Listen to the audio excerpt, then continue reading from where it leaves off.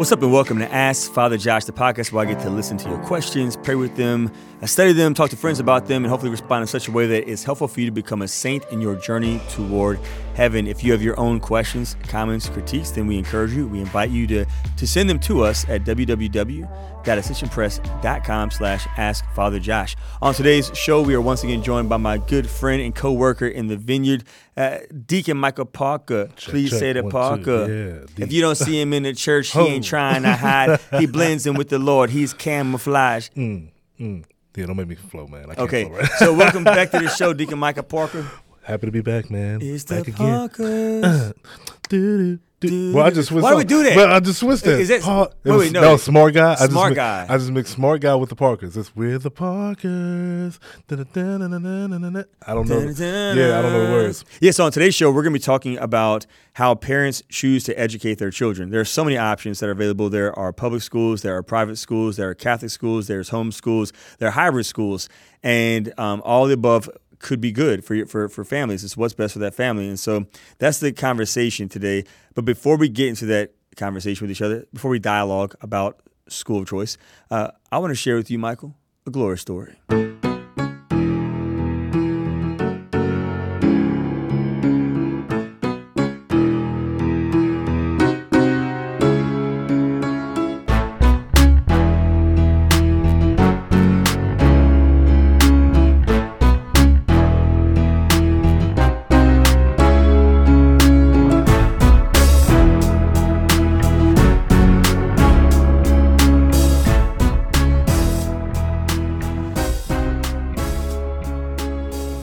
So, glory story is this. I grew up going to public school my whole life. The first time I went to Catholic school was in seminary. St. Joseph's Seminary College was my first experience ever of being in a Catholic school environment. So I didn't know anything about Catholic schools.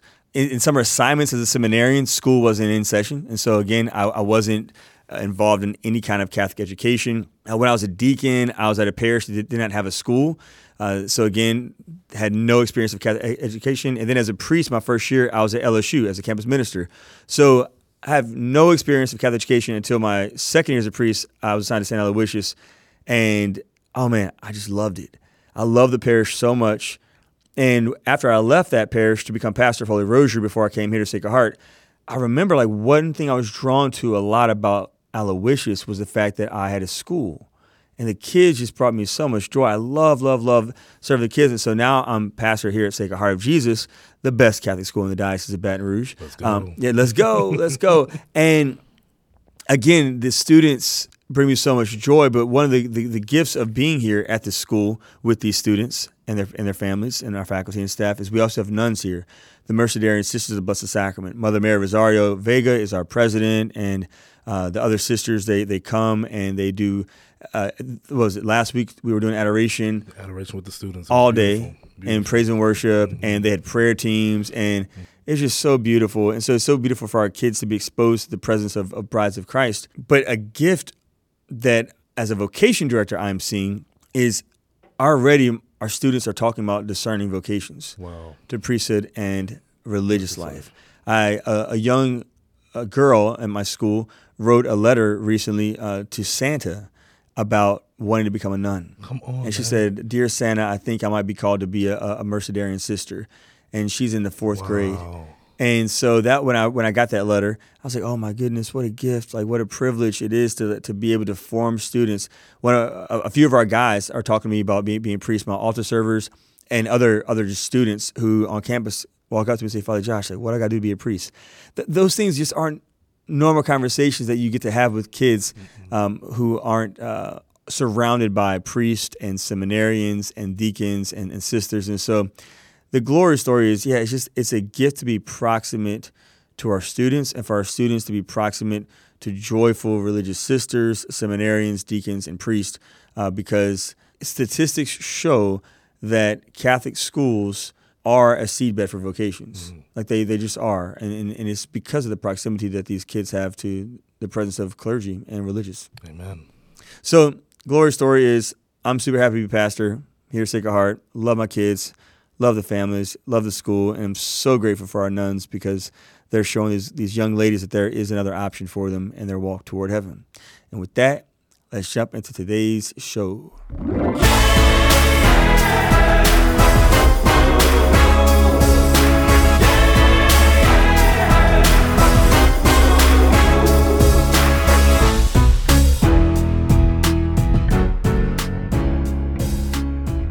And we are back. So, Deacon Michael, how parents choose to educate, they churn. So you are a parent. Yes, I am. and I think your kids have been both already in public school and That's Catholic right. school now. Mm-hmm. So can you talk to us from your perspective, like what are some things that go into making a choice? Is there a better choice? How does one decide?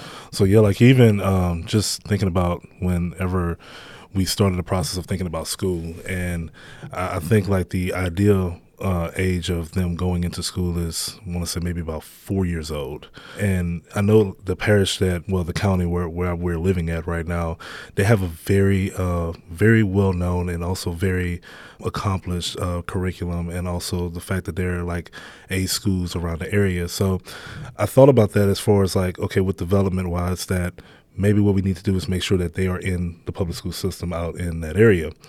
But I'll always say, like, one of the things that's what was a big, like, wonder for me was that I know for a fact that I am a product of Catholic school education. So I've been in Catholic school from daycare through high school and even in college as well. Like, if you're including the fact outside of LSU, of me going there, I went to Franciscan Missionaries of Our Lady University.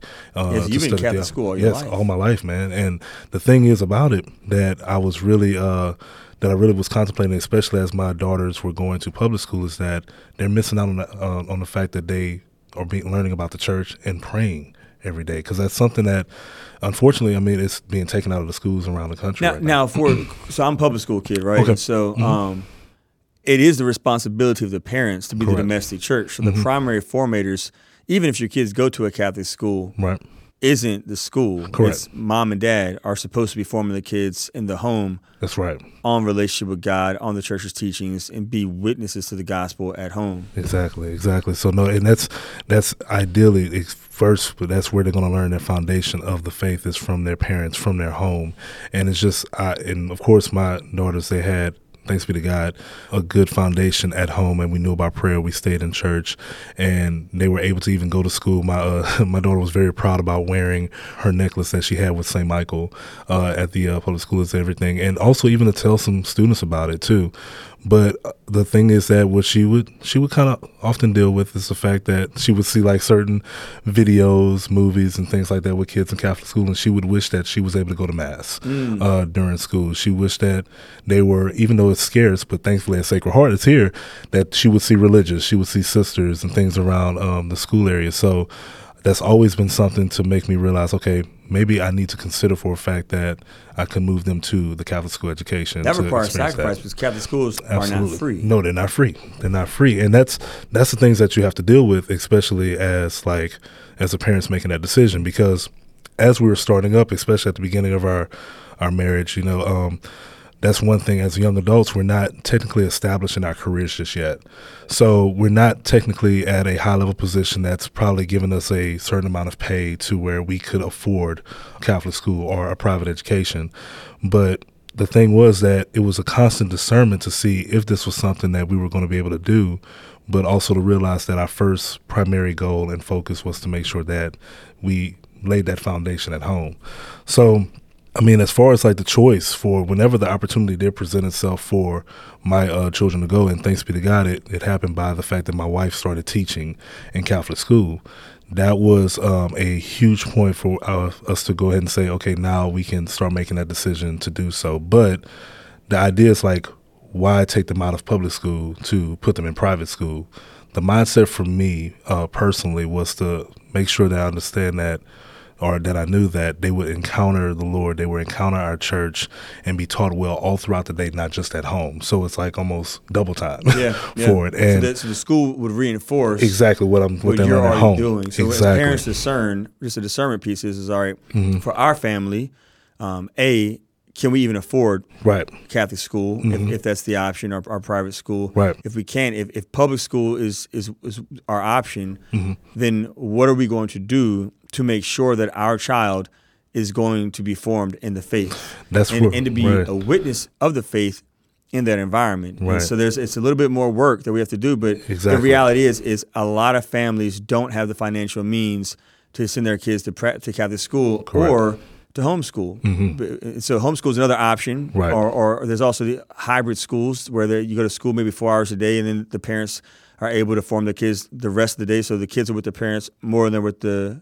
kids are with the school. Mm-hmm. But at the same time, it's all these options can be good. There's no bad option, right? So I know there's some sketchy Catholic schools that are unorthodox and that don't teach the faith.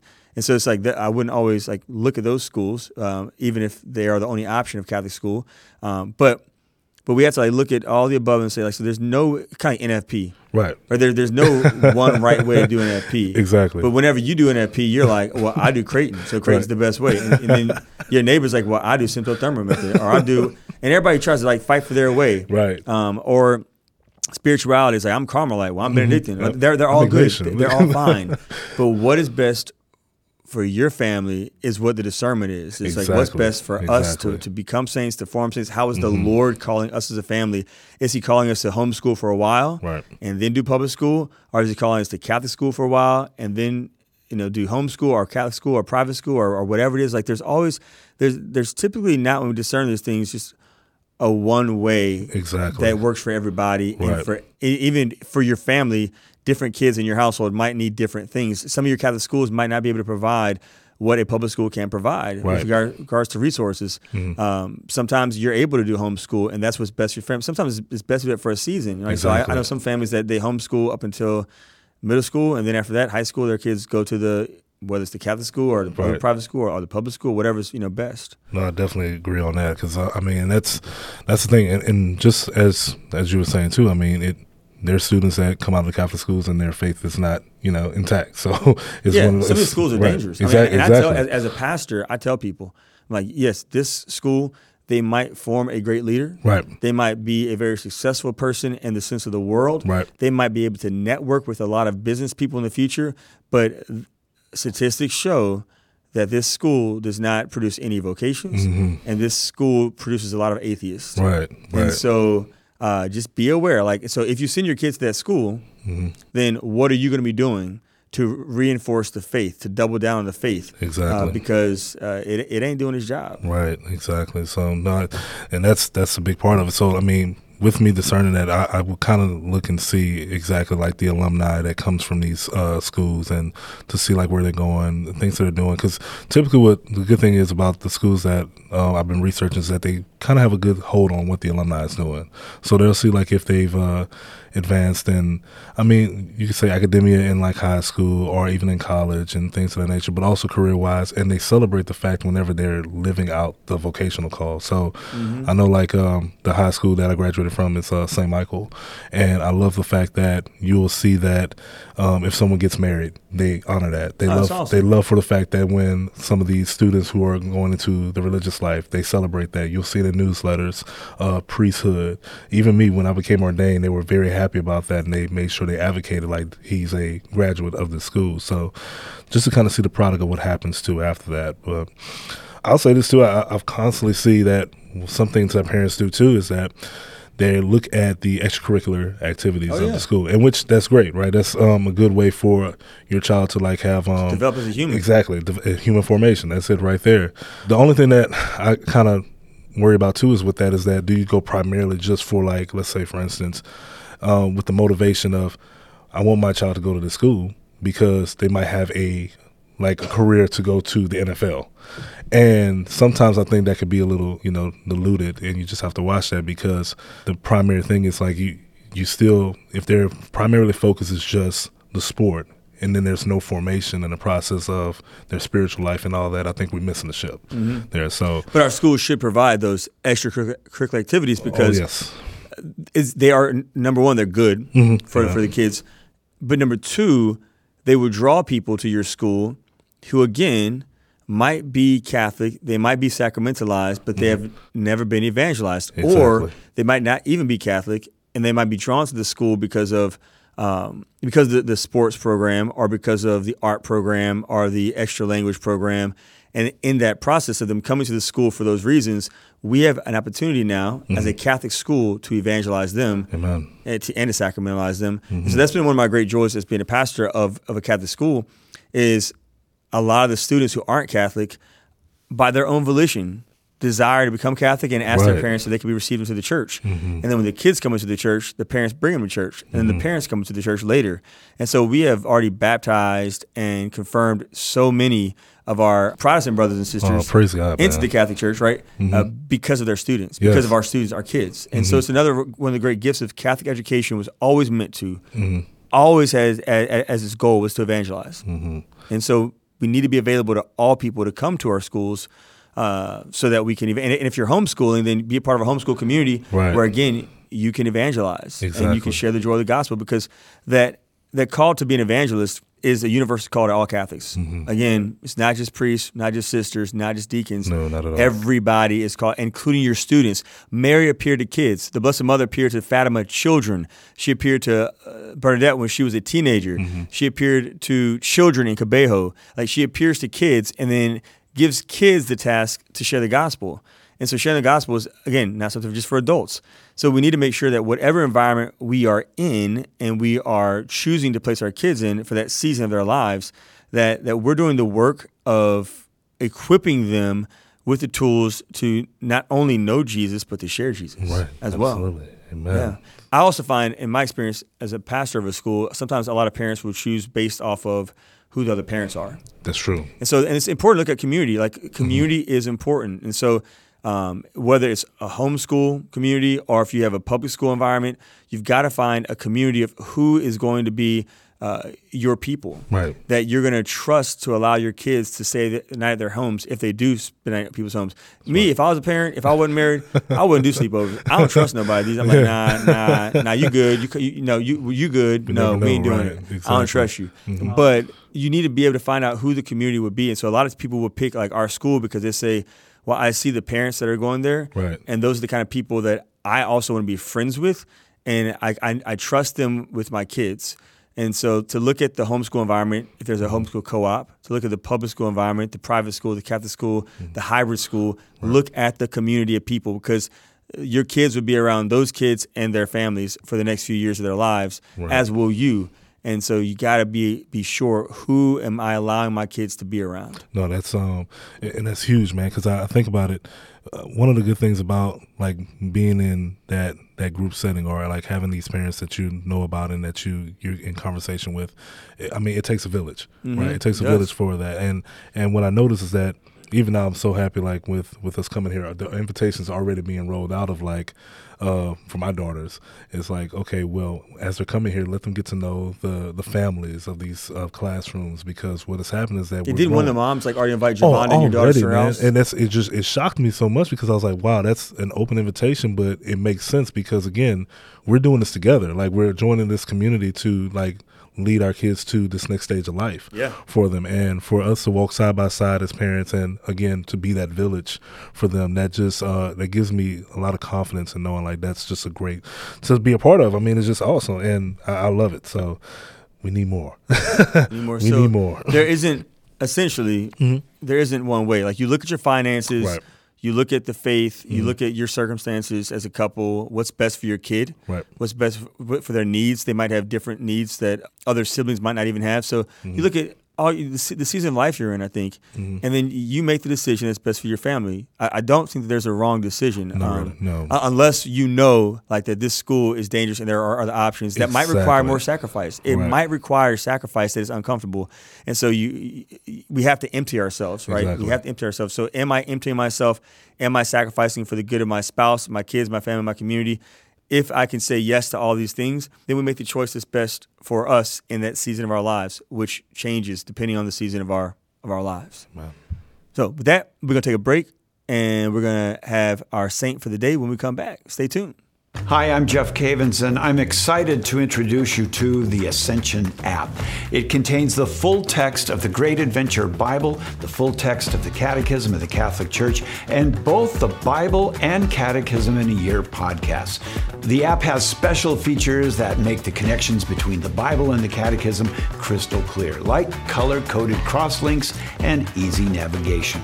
It also answers nearly 1,000 questions from Bible in a Year listeners about the Bible with videos from myself and others, also audio clips and excerpts from Ascension's popular books. To download the app, simply go to the App Store on your phone and search Ascension. I hope you enjoy it. I enjoy it, carry it around everywhere I go. And we are back again. You can hit me up with your own questions, comments, critiques at www.ascensionpress.com/askfatherjosh. You can also rate us and review us on iTunes, Spotify, Google Play, and other podcast formats. And so, Deacon Michael, today we have a saint of the day that, because of this particular future saint, you were able to be formed in a Catholic school. Absolutely, that's right. So the saint, well, soon to be saint that we're talking about is Mother Henriette DeLille, and this is she was born in the early 19th century, and her great grandmother was brought from Africa as a slave, and just in that point in time, whenever, because of the complexion of how she was born, she was actually what they would consider to be, I don't know what the phrase would be for what they would be called in the household. She was in the placate system. In the placate system, system, a right. free woman of color. So, with her being free and everything, but she always knew the injustice of what was going on and always had a zeal to make sure that she taught the Catholic faith. So what she did was that even though that she realized that there was a many injustice to the fact that students of color were not receiving teachings of the faith, she was dedicated to make sure that she did that. And also because of her complexion, when she was denied entrance to... because she could pass for white, but at that time the church had racist policies. So that's just a fact. And so every order of nuns she tried to enter into to become a religious sister. So she, after confirmation, she felt called to be a religious sister. She, at one point, historically, she couldn't get married, but she was set up with a white man who she had 2 kids with. Both of her kids died. And then at some point, she received confirmation, felt God called to be a religious sister, and applied to be with the Ursulines. And they said, no, you have black blood. Right. And then she applied to be with the Carmelites. They said, no, you have black blood. And so she kept being denied. So then she began to do the work of a religious sister with another, with a white woman, and they tried to found a religious order, interracial religious order. And the bishop said, no, blacks and whites can't be together. Right. And so then she continued to do the work as just a free woman of color and baptized people, and she catechized people, and she evangelized, and she taught, and she took care of the elderly and fed the poor. And finally, after years of doing the work, she was given permission to found a religious order, which became the second order of African-American women in the United States of America, the Holy Family Sisters. Yes. But because she was a woman of color and it was a black Catholic community, the Archbishop said, y'all can't wear a habit because it will make the other nuns mad to see y'all looking like real nuns, essentially. Exactly, right. And so she died not being able to wear the habit. After her death, her sisters were able to wear the habit.